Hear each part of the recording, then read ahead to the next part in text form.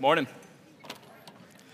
Good morning. My name is David Soren. I'm the lead pastor here. I want to take just a 1-week break this morning from the book of Luke to explore a topic that's kind of been on my heart the last few months. I think when we misunderstand God, when we misunderstand our relationship to Him, everything else in our lives gets out of whack. How we think we are to live, how we think we are to even serve others gets skewed if we first don't understand who God is and how we are to relate to Him. And so this morning, taking a break from the book of Luke, and we're going to look instead at the words of the Apostle Paul, who's one of the great leaders of the Christian movement in the early days. If you want to follow along, we are going to be on page 934 in the Bibles under the chairs, or you can use the Renovation Church app. You just have Bible and weekly verses.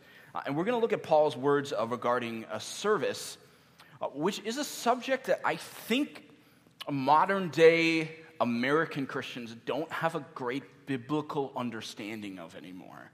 And so I want to take a look at what the Bible teaches. So we're in chapter 15 of 1 Corinthians. It's an amazing chapter in the Bible. Paul talks about the power of both the resurrection of Jesus and your resurrection as a believer when you die. And then at the end of the chapter, verse 58, he moves to this one final statement where he's going to say, if the resurrection is true, if the fact that you have eternal life is true, then this. Well, I want to know what that is. It's a practical statement for our lives. So we are just taking a look at verse 58 today because there's a lot in there. So 1 Corinthians 15:58. Paul says this. He says, therefore, my dear brothers and sisters, stand firm. Let nothing move you. Always give yourselves fully to the work of the Lord, because you know that your labor in the Lord is not in vain. Okay, so powerful verse about your labor in the Lord. Okay, what is that? What is your labor in the Lord, the work of the Lord? Well, that's God's work on earth. It's the spread of God's fame, of His name, of His glory throughout the earth. And first and foremost, that starts with us serving, with being an integral part of a local church. And of course, then it expands outward from there and goes much further than that. So one of the first things that I want you to see that I think a lot of modern day people miss is that this verse says your labor in the Lord is not in vain. The word labor is what I think a lot of people miss when they think about serving. The very nature of the word labor implies that when you serve for the Lord, that it's not necessarily going to be easy. It's not going to be a walk in the park. It doesn't say your easy and fulfilling service in the Lord will not be in vain. It says your labor in the Lord will not be in vain. And yet today, I think a lot of American Christians believe that serving the church, or maybe it's just out serving the community, whatever it is, they believe that it should be fun, it should be fulfilling, and it should be life-giving. Honestly, I think a lot of that stems from the American church's overemphasis on spiritual gifts, kind of in the late 20th century. I know a lot of you grew up not going to church, or you grew up Lutheran or Catholic, but for a lot of you in this room, you maybe grew up in Baptist churches or evangelical churches. And you probably remember the days. Do you remember the days when everybody was taking like spiritual gift tests, inventories, and you would take this test? Lots of times it was just a big packet or online, and you would find out what your spiritual gift was. And the point of it, often leaders said, was so you could then be plugged into the most exciting and life-giving area for you to serve. Now, I think it's true that God has gifted you uniquely, but the point of finding your gift isn't so you can be most fulfilled. It's so you can best serve and glorify God. See, the manner in which Jesus Christ talks about serving, I think, is drastically different than how most American Christians think about serving. I'm just going to give you a little taste of this. So let's jump ahead kind of in the book of Luke to Luke 17. Look at this teaching from Jesus. This is going to sound even foreign to your ears. So Jesus says this. Suppose one of you has a servant plowing or looking after the sheep. Will he say to the servant when he comes in from the field, come along now and sit down to eat? Won't he rather say, prepare my supper? Get yourself ready and wait on me while I eat and drink. After that you may eat and drink. Will he thank the servant because he did what he was told to do? The rhetorical answer to that is actually no. So you also, when you have done everything you were told to do, should say, we are unworthy servants. We have only done our duty. So Jesus talking about service. All right, that sounds nothing like pick a volunteer team that is fun and life-giving for you. It sounds a little bit more like labor. That ministry, that expanding the kingdom is often hard work. Now, we don't need to go all the way to that end of the continuum. Yes, when you're serving the Lord, sometimes it's incredibly life-giving. You get to see God move through you, and it's a powerful, powerful thing. But sometimes when you're serving the Lord, it's a grind. It just is. And the problem is, if the only reason you sign up to serve somewhere and start serving for the Lord, if the only reason you sign up is because you're doing it for you, so you can feel better about yourself or so you can get something out of it, if that's why you sign up, well, then you're going to quit. And ironically, you will quit as soon as it feels like labor, which is what the Bible says it's going to feel like. I think one of the only reasons we think this way is because we're looking at our relationship with God incorrectly nowadays. Just like I said at the beginning. In fact, let me ask you a question. Let's just throw this up on the screen here. Which of these two things is a more accurate description of your faith? What would you say? Number one, do you believe that God exists to serve you? Or number two, do you believe that you exist to serve God? Now, I think, of course, you can look at this, and I bet almost all of you are going to say, well, I get it, it's number two. Of course, that's what I believe. But I know that it's easy to answer number two, but my sense of it as a pastor and just watching people for the last 15 years, my sense is about 80% of American Christians actually live as if number one is true, not number two. We have to ask the question, what would our actions or our schedules say about which of those two we believe? Or here's another way to think about it. Okay, what if someone somehow could take all of your prayers from the last 2 months, compile them, put them in a book, and then just give them to a random, completely unbiased person to read? What would they say? Would they say it looks like you are praying like God is there to serve you, or as if you are there to serve God?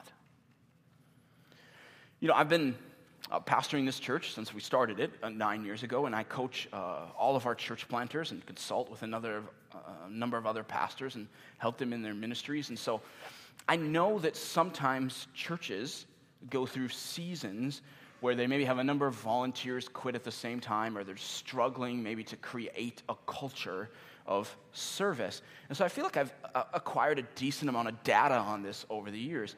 And one of the things that I find for churches is usually the line of reasoning is the same when churches sort of get in a rut and people move away from having an attitude of service. And so people come to their ministry leader and they say, usually the line of reasoning is something like, I feel like God wants me to take a break, to get my life kind of balanced again, to figure out, to not overcommit. And so I'm going to have to step down from the greeting team or the kids ministry. By the way, I feel like whenever I visit a church, when I'm on vacation or somewhere, I feel like everybody nowadays names their children's ministry Kids Zone with a Z at the end of kids. Maybe that's only funny to me, but I just find it hilarious. Okay. And so they go to the Kids Zone leader or the greeting team leader, right? And the worship leader, the children's pastor is going, well, this is crazy because apparently God is doing something odd because he's now called 20 of you this year to stop serving so you could focus on yourself. And there's another level of irony that often happens in churches. I think of our church plants, for example.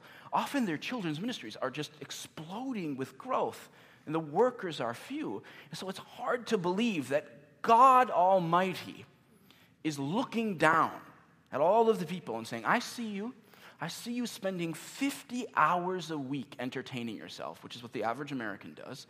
I see you taking your kids to all sorts of activities. I see that you're really, really busy. So I'm going to put this particular thing on your heart. I'm going to put on your heart, even though you're entertaining yourself for 50 hours, you got all these other things, what I want you to do in order to get more balance in your life, what I want you to do is to pull back from those overcrowded classrooms. Pull back that 1 hour a month that you are discipling the next generation for Christ. I want you to pull back from that so you can focus on you. Right? It sounds ridiculous when we say it like that, right? It's silly. And yet it's happening in churches all over America. We've just lost this biblical understanding of what it is to be a disciple, of what it is to serve. People have fallen into this lie that God exists to serve me, that God is there to balance my life, almost as if God's number one concern for me is that I have rest, peace, and balance. I think a lot of people think, if my life gets stressful and difficult, God wants me then to pull back from the hard things so I can be okay. And I'll just tell you, that's not a biblical faith. What that is that's an inverted faith. You know, to invert something, you know what that is? When you invert something, you reverse it. Typically, it means that you flip something upside down. And when we invert our faith, rather than us existing to serve God, we say, no. God exists to serve me, to make my life less stressful, more comfortable, easier. But God does not exist to serve you. His purpose is not to be there just to remove stress and difficulty from your life. I mean, read through the Bible. In the Bible, many of the things, probably most of the things that God asks his followers to do are incredibly stressful, incredibly difficult. He says, Jonah, go to Nineveh and ask those wicked people to repent. Well, that sounds like a walk in the park, right? Moses, go talk to that evil and wicked Pharaoh and tell him to let my people, his slaves, the people that are holding up his economy, tell him to let them go. Jesus, my son, go to the cross. In the book of Acts, you read about Paul and many others. They're going from city to city telling people about Jesus. Repeatedly, Paul is stoned. They throw rocks at him. Not a walk in the park. He's put in prison multiple times. And hear me on this, American Christians. You don't see Paul saying, you know what, this can't be God. Because God would want me to have a break. God would want me to have some balance. God would want me to just focus on me. God would want me to just have more self-care in my life right now. Surely none of us are getting stoned and thrown in prison for our faith. And so why is it that Paul is able to do what so many of us are not able to do? Well, he understands that he exists to serve God. And how is he able to give his whole life to serving God? Because so many of us, we think about, okay, if I started to serve God more, you're thinking about it and it just feels like drudgery to you. You're like, I don't know. How am I going to do this? What allows Paul to do that? Well, it goes back to look at the text again. It goes back to the very first word of the verse. Anybody have it in front of you? Somebody shout it out. What's the very first word of this passage, of this verse? What is it? It's therefore. Now, this is an important word.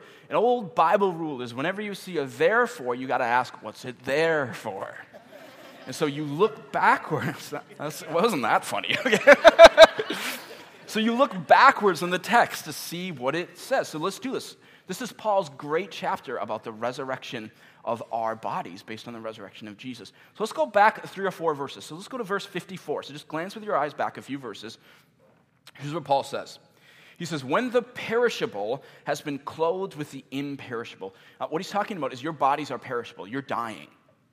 Your body is decaying. It's going to perish. But if you are a believer in Jesus Christ, you will be clothed with a new body in heaven that will be imperishable. You will live forever. And the mortal is now clothed with immortality. Then the saying that is written will come true. Death has been swallowed up in victory. Right? So you could say to death, where, O death, is your victory? Where, O death, is your sting? Well, the sting of death is sin. The power of sin is the law, but thanks be to God. He gives us the victory through our Lord Jesus Christ. Okay, now we get to verse 58. What's it say? It says, so therefore, what does that mean? It means, therefore, since you are going to go to heaven for all of eternity, therefore, since Jesus saved you, he looked at your miserable, sinful life and said, I want them in my family. Therefore, because Jesus went and was brutally crucified on the cross, because he's so in love with you and wants so much from your life, therefore, my dear brothers and sisters, stand firm. Let nothing move you. Therefore, always give yourselves fully to the work of the Lord. Because of what he did. That's why we do it. Not out of guilt. Not out of compulsion. Because of what he did for sinners like us. See, Paul and so many other people in the Bible, they're able to labor even when it's really hard, even when they're throwing rocks at your face. Because they know that eternity is coming. And for us as believers, death will have no sting. But they also know that for those without Christ, the sting of hell will last forever. And because of that, I will suffer for Christ. Will you suffer for Christ? Will you labor for Christ who suffered for you? You see, the Bible never describes serving as a way to get more self-fulfillment or sort of good vibes in your life. I think we've sort of intermingled American sales pitching. Churches do this to kind of get people to serve. It's not biblical discipleship. So you read 1 Corinthians chapter 9. This is a passage where Paul is saying, I'll do whatever it takes to reach the Jews, to reach the Gentile. I'll do whatever it takes. And kind of towards the end of that chapter, verse 27, he says, no, I strike a blow to my body and make it my slave. Will you do that so people will reach Christ? Can meet Christ, so that after I've preached to others, I myself will not be disqualified for the prize. Romans 12, verse 1. Therefore, this is one of the biggest therefores in the Bible. Romans 1 through 11 is basically his treatise on the gospel, on how we are saved. Therefore, I urge you, brothers and sisters, in view of God's mercy, that he would die for sinners like us, to offer your bodies as a living sacrifice, holy and pleasing to God. This is your true and proper worship. Let me ask you a question. Do you want to worship God? Are you here because you want to worship God? If you want to worship God with your life, please do not come here and just sing songs about how great God is and how he can save sinners and then do nothing. If you do that, you mock God. If you want to worship him, what do? Well, what does the text say? You offer your body. That's worship. Not singing. You offer your body as a living sacrifice. Well, what is sacrifice? Sacrifice is to embrace discomfort for the sake of a greater good. You say, I'm going to advance the work of the Lord. I'm going to serve the Lord. I'm going to be a part of his kingdom, even though it will be a sacrifice to me. It will interrupt and make my schedule more difficult. I might have to let go of something else. I might have to get up early, but I will offer my body as a sacrifice, as a form of worship, because of what he sacrificed for me. See, one of the things this really important verse in Scripture presupposes is that every brother and sister in the Lord, every Christian, is giving themselves to the work of the Lord. But you can't give yourselves fully to the work of the Lord if you're not doing anything. And so let me ask you, what are you doing for Jesus Christ right now? Specifically, what this particular verse is asking is what are you doing to advance his work? Of how many of you in this room could it be said they are a servant of Jesus in advancing his kingdom? See, Christians, we love, one of the verses that we love, we put this up on our wall and artwork, and you probably share a cute picture of this on Instagram or something. We love this verse from Matthew 25. You know the one where Christ, there's a parable, or the Christ figure in the parable says, "Well done, good and faithful servant." And then he says, "Come and share your master's happiness." And we all kind of, many of you, if you've been in church, you know that verse, and we sort of picture Jesus saying that to us when we get to heaven. Like, "Well done, good and faithful servant. Come and enter and share your master's happiness." And yet, I think we must, if we're going to be truthful, we must ask ourselves, could God even truthfully label you as one of his servants? Okay, if he's going to say, "Well done" to you, we have to ask, what have I done to advance his kingdom?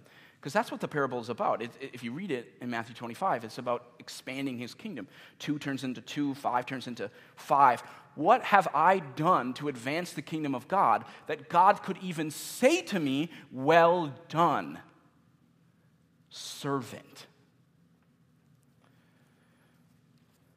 And many of us, we throw our excuses up to God. Maybe you've just been doing that, like, "Oh, David, stop talking because my excuse is this." Many of us say, "I'm just in a stage of life right now. I've got a bunch of little kids. Right now, I'm just trying to focus on my kids following Christ." Others say, "I'm just really busy at work. I'm just trying to be a Christian at my business. I'm trying to be really ethical at my work." And I would say, that's great. That's awesome. The Bible has lots of verses about teaching your kids in the way of the Lord, raising them to be godly, about in everything you do, even at work, that you do it to the Lord. But here's the problem. If all of us as Christians just take care of our families and we're nice and ethical people at work, Christianity will evaporate from this country in a generation or two. The Word of God tells us to give ourselves fully to the work of the Lord. Always, right? So it goes beyond just these walls, but surely it starts with your church on a Sunday. See, if you call Renovation Church your home, like if someone asked you, "Hey, where are you going to church?" and you said, "I go to Renovation Church. It meets in this really cool gym." If that's you and you call this your home, we encourage every single person, every adult, every teenager even in this room, to find a place to serve. Because that's what a disciple is. A disciple serves. So I'm talking 100% of you. Seriously, 100% of you. On top of your chairs when you walked in today, you probably saw that sheet. You can look at it if you want. There's 11 different teams where you can serve at this church. I encourage you to look at it. This is a way you apply the Word of God. You don't just sit here and get in your car on the way home and go, "That was really interesting." And that's hearing what the Word says and not doing anything. Every single one of these teams has needs. In fact, one of the things that is a challenge for us is because we're continuing to grow quickly as a church. If we were to fill every volunteer position, everything that we would need to get filled for all the teams, we need to fill about 80 volunteer positions. I think the really challenging part is half of those, 40 of those, are in Renovation Kids. So one of the things that's happened is as we continue to grow, we've gone from 300 to 500 some people in a little over 2 years, 2.5 years. And a lot of that growth comes in children. So in the fall, we're expecting to have somewhere between 140 and 150 kids in the children's area every single Sunday. I remember when it was 15. Okay? It was 10 times the growth. I remember we had Sundays where we would say to the workers in the nursery, we would say, "Hey, sorry, no babies again, so you can just go to the service." Well, it's not the case anymore. In fact, we're in a position right now where we have 4 kids' classrooms. We don't have enough teachers and helpers to function all the way on 4 classrooms, and yet our classrooms, even over the summer, have begun to overcrowd as we have so many people coming that we're having to go to 5 classrooms. But I just said we don't have enough to do 4 classrooms, but we're going to 5 because there's so many people coming to hear the Word of God. So what do we do? I feel like we're in kind of an odd season as a church. We've had pockets of this before as we've grown quickly. I feel like it's a bit prolonged at this time, where people are continuing to come. We're growing fast, but a greater percentage of people are coming and they're consuming. They're just sitting. They're not serving. They're not giving. They're just in a seat here. And maybe that's you. You come every week, and you're here, and you're just sitting. I'm just going to tell you something. God is moving in this church. What's happening, the people being reached for Christ, the churches that are started out of this church, there is a movement of God coming out of this gym. But if we all keep coming to just suck in, we will vacuum ourselves right out of a movement. And so if you've been coming here for a little while, even if it's only a month, 2 months, but you would call this your home, serve the Lord. Don't just suck in. Serve the Lord. God does not exist to serve you. You exist to serve God. There are others of you in this room that you maybe used to serve. Maybe you served for a year or 2 years, maybe in Renovation Kids or somewhere else, but you quit because it was difficult or life was stressful. I will tell you that the Lord needs you to serve, not just to come here for yourself. I think one of the things that we mistake when we think about church, we think that church is a time where we come and we get fed. And I would say there's a piece of that is true. You come, you hear the word, you worship the Lord. But listen, you can fill yourselves up with the Lord all week long. You got to be meeting with him every day for a quiet time to just study the word and talk to him. You can listen to worship music. If you need to worship, you can do that all day long in your car or wherever. If you wanted to, you could podcast a sermon 7 days a week. But when we come here, you can do the one thing that you cannot do on your own as a disciple. You can serve. Some of you, as you hear, like, oh, wow, all these kids keep coming, and we would need 40 volunteers just to make this happen. By the way, we prayed for the miracle of that in the prayer meeting before the service. Some of you are saying, I would do that, but I don't want to serve in Renovation Kids, because if I'm in Renovation Kids, that means I missed the service. I would tell you, we actually have 2 of them. There's another one at 11 o'clock. You can stay. Some of you go, but I bring my family and I have my kids and we live 15 minutes away. Just commit to say, hey, once a month, I'm just going to drive separately so I can serve the Lord and not just consume. If you're already serving once a month, many of you serve here once a month. Some of you just need to walk out to your ministry leader today and say, I will do twice a month. I don't think it would be crazy if you served every week. Right? Even if it was an hour a week, the average American is spending 5 to 6 hours a day just consuming entertainment. An hour a week serving the Lord. Most of you know, our life is just so inverted, right?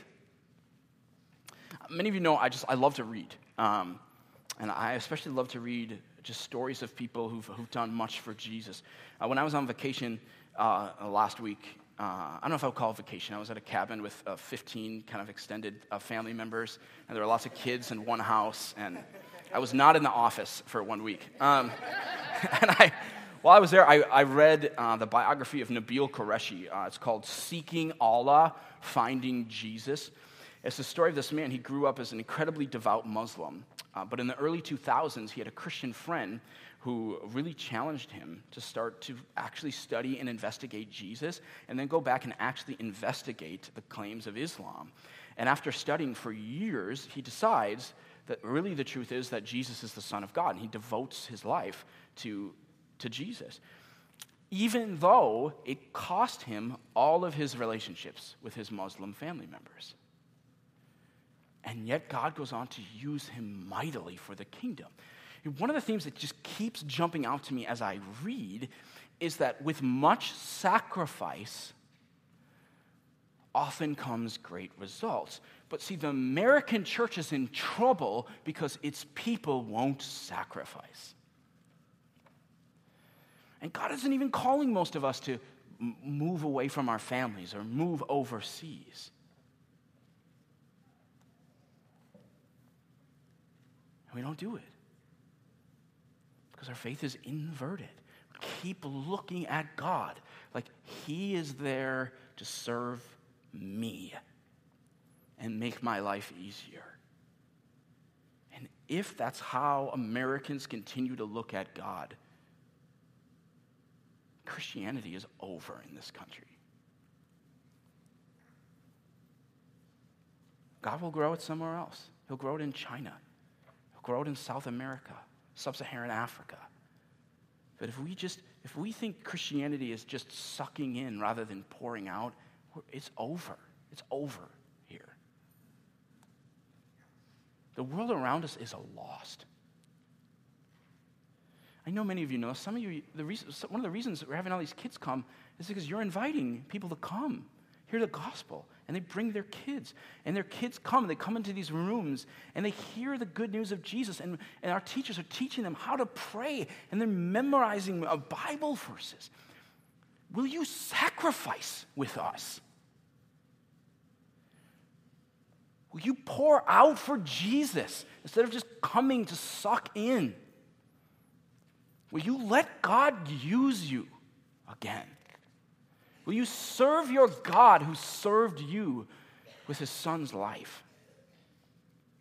If it's not Renovation Kids, just labor in the Lord somewhere, right? Come set this up. Tear it down, greet, work in the parking lot. I don't care. But here's another one. We're going to have over 350 adults in a house group this fall. That's insane for a church, by the way. But as of right now, 100 of those 350 people have no place to meet. If they were starting next week, then we would cancel those groups.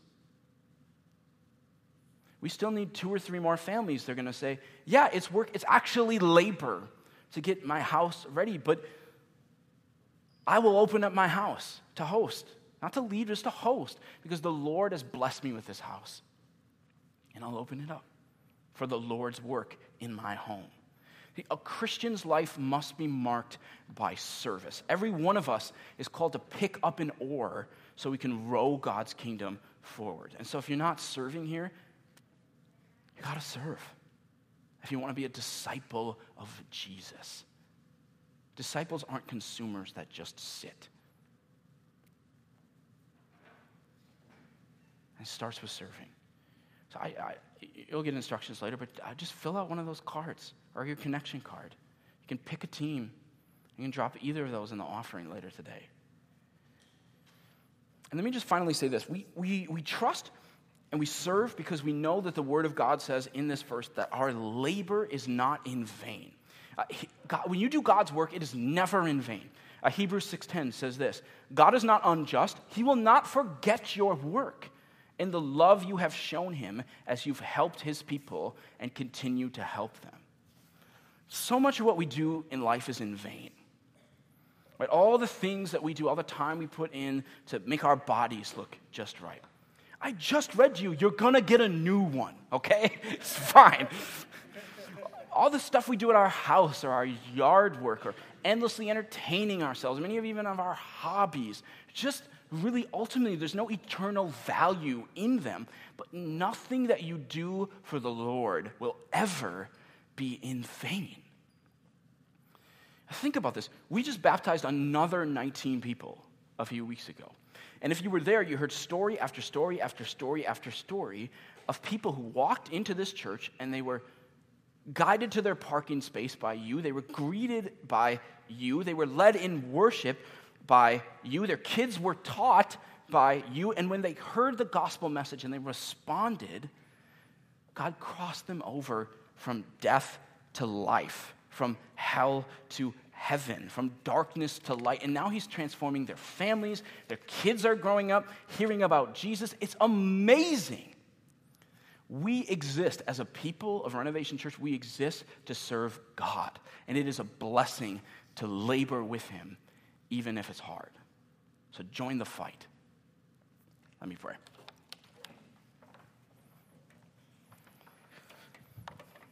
Holy Spirit, we ask for your help. I know that it's easy to resist a message like this. and to look inward and to look inside of ourselves. And so I just ask that you would be so present in this room right now, and that you would move us, God, so we can change the world, that you would move us to join the fight, to be a disciple that serves. In your name we pray. Amen.